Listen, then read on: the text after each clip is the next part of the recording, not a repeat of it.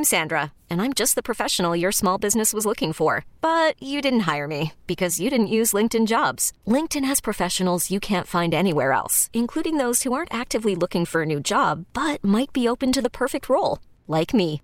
In a given month, over 70% of LinkedIn users don't visit other leading job sites. So if you're not looking on LinkedIn, you'll miss out on great candidates like Sandra. Start hiring professionals like a professional. Post your free job on linkedin.com/recommend today. Hi, welcome back. Zaslow, Rams, and Amber here, a Friday morning, and you heard us mention earlier a huge night for UFC tomorrow night, UFC 205, so we love talking to the bad guy. Chael Sonnen joins us on the Orion Fuel and Downstairs Convenience Stores guest line. Truly steps beyond convenience. Chael, good morning. We appreciate you joining us here, and I mean, this like, I'm looking at this card tomorrow night, UFC 205, and it makes sense because it's Madison Square Garden, and it's the first event in New York City, but Chael, this is a stacked card, correct? Oh, it's unbelievable. They already broke the gate record for MSG. That's with a couple of tickets still remaining. Yeah, this is the biggest night in combat sports history, bottom line. Wow, this is so bigger than UFC 100, UFC 200. This is the biggest. This is the one. This will have the live gate. I believe it'll have the pay-per-view. We'll see. But look, there's 3 championships on the line, including the sport's biggest star, which is Conor McGregor. And he's got the biggest storyline going right now. Should he beat Eddie Alvarez and become a multi-weight champion and hold those belts simultaneously, he'll be the first athlete to have ever done that. You know, it's really interesting that you mentioned there, okay, biggest star in the sport. Why does Dana White keep referring to Ronda Rousey as the biggest star and not Conor McGregor? You know, I've never understood that, and I definitely don't like to disagree with Dana White on anything, but from a marketing standpoint, I don't fully understand. The numbers are the numbers. Conor's got the live gate, Conor's got the FS1, Conor's got the pay-per-view. You'll have to talk to the boss beyond that. Conor's going to be the focus, obviously, because of all the eyes that he brings to the sport. But I want to hear a little bit about Alvarez first, so I'm going to ask you that out of the gate. This is Philadelphia's real-life Rocky. I know he's been through the MMA meat grinder, so people are saying that he deserves this fight more than anybody in the sport. He is a straight-up badass. I mean, don't forget, we can talk Conor all we want. Eddie Alvarez is the champion of this division. Eddie Alvarez is the favorite in this fight. Eddie Alvarez is who I personally believe is going to win this contest, and I don't think he's going to have very much resistance. I think it's a big fight. I don't agree that it's a very tough fight. I think Eddie runs him over. Now, wow. I get these wrong all the time. I should know what I'm talking about, and usually I do, but I do get these wrong a lot of the time. But this is Eddie's division. He's the champion. He's proven that in multiple organizations, including this one. Very hard to imagine anyone can bring him down, especially a featherweight. It's so hard to predict that sport. If you're right, though, and Eddie wins this one, what does that do to McGregor? Is McGregor really risking anything in terms of his legacy with this fight? Yeah, sure. You know, and nobody really knows what the word legacy means. We throw that word out there all the time. I'm 40 years old. I still don't know what in the hell it means. The bottom line is it's a very small window, and that window closes. Sometimes it expands. It goes up and down. If Conor McGregor loses this contest, he still is the defending featherweight world champion. He is stepping outside of his weight class right here. So taking losses is never great, but sometimes taking losses isn't always a bad thing. I think that Eddie's stock could rise. I don't know that I would agree that Conor's would fall all that much. What about Chael's legacy? I know you got something going on in January, do you not?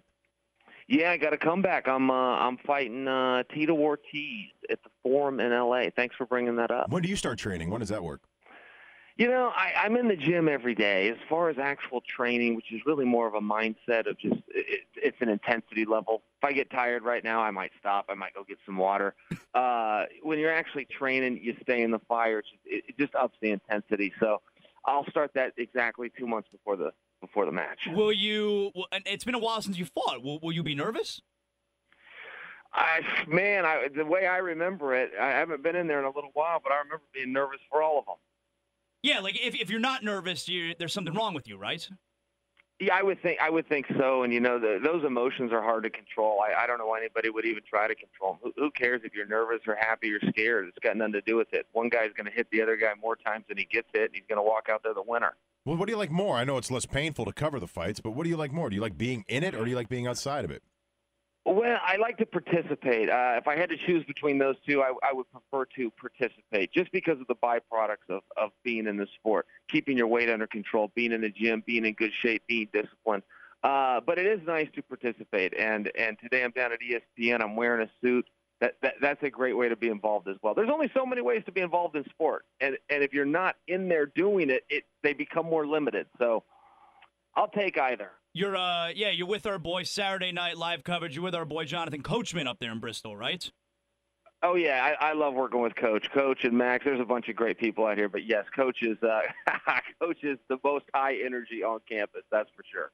Since you've covered a lot of these, obviously you've seen McGregor's antics, and he's notorious for his press conferences and all the trash talking he does. Does he have any friends in the sport? Yeah, I think that he does, but I don't know that he's looking to make them. I mean, look, it's a very selfish sport. There's a reason it's not a team sport, and he's out there and he's building the Conor brand, and it's got him all the way to the World Championship. And, look, let's see how it goes tomorrow. He could end up with 2 World Championships at the same time. I can't quite explain to you what a remarkable feat that will be. Literally, first time ever. Never, ever happened before in this industry. So, he's probably got some friends, but, he's looking out for himself, and there's no apologies he needs to give for that. I mean, are these guys throwing water bottles at each other and then going and grabbing a beer together down the road? No, that'll never happen. What you see is real. Okay. No. If they do it, it's real. It's not pro wrestling. It's not scripted. They're not looking to hype anything. It's all very organic. Well, see, that's interesting because Conor's great at hyping the fights, and I do believe that what Conor does out there is real. But you are great in your own right of hyping up the fights and getting guys fired up. How much of what you say you do, I mean, especially leading up to your Anderson Silva battles, like how much of the things you say and you do is Chael Sonnen actually being 100% authentic? Well, if I don't mean it, I won't say it. And I don't like when guys sell fights. I don't like that at all. I think that's odd. I think if you go and you try to take somebody's money to watch a fight and then you go, I didn't mean that. It was just entertainment. I remember when Mike Tyson did that after he fought Lennox Lewis. He grabbed the microphone and goes, I didn't mean any of those things. I was just trying to get you to buy the fight. I thought, well, then give me my money back. That should be against the law. If you don't mean it, don't say it. This has got to be a real industry. And, that's what I believe. So it was all real, man. So is it ever awkward then at the end of the fight when it's because, you got to show respect and you got to shake hands? Like, is it ever awkward then at the end of the fight? No, I don't think so. I think that you go out and face the music, and for better or worse, that is part of sport. There's a protocol. You shake hands when it's done, and you turn and walk away. How about now as a broadcaster when you're covering the fights? Is it ever awkward covering people that you've had animosity towards?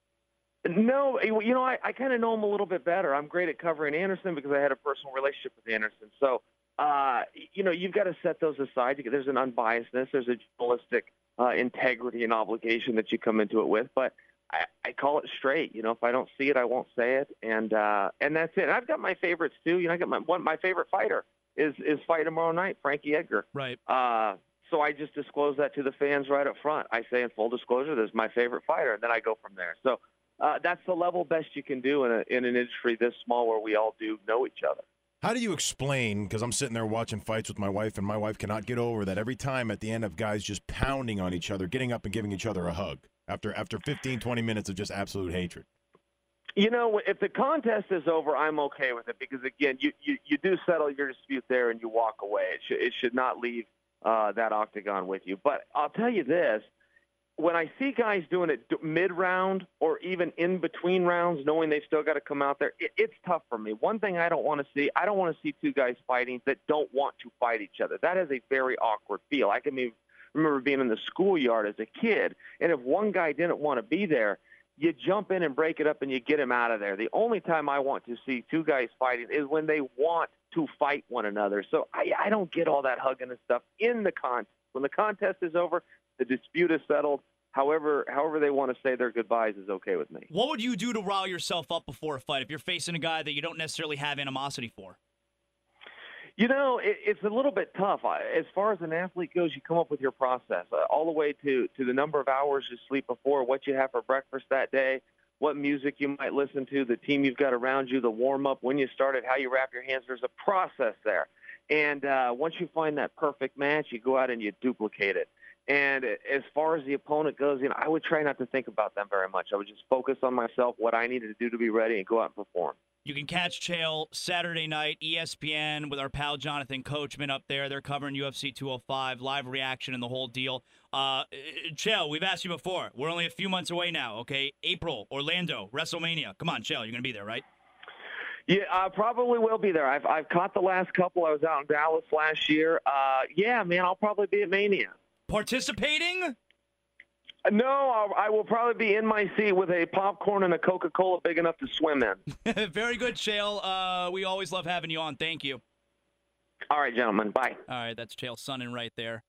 I found it so interesting, the whole playground fighting, and I never thought of it that way, but it is true. It almost turns that fight into like someone being a bully, where it starts out as like people wanting to fight each other, but when the one guy doesn't want to fight, that's why people jump in. The other person becomes like a bully, and he becomes mean, as opposed to two participants fighting. Yeah, man, absolutely. I think it's kind of and it really is an awkward, and it really is an awkward look. Yeah. Whereas the two in the beginning start fighting because they want to fight, yeah. But then the second guy, all of a sudden, halfway through the fight, is like, I don't want to fight anymore. But the other guy keeps going, and it makes you feel awkward. That's a good point. I never even thought of that. I remember bullying kids all the time. Sometimes I just have to beat that ass. This episode is brought to you by Progressive Insurance. Whether you love true crime or comedy, celebrity interviews or news, you call the shots on what's in your podcast queue. And guess what? Now you can call them on your auto insurance too, with the Name Your Price tool from Progressive. It works just the way it sounds. You tell Progressive how much you want to pay for car insurance, and they'll show you coverage options that fit your budget. Get your quote today at Progressive.com to join the over 28 million drivers who trust Progressive. Progressive Casualty Insurance Company and Affiliates. Price and coverage match limited by state law.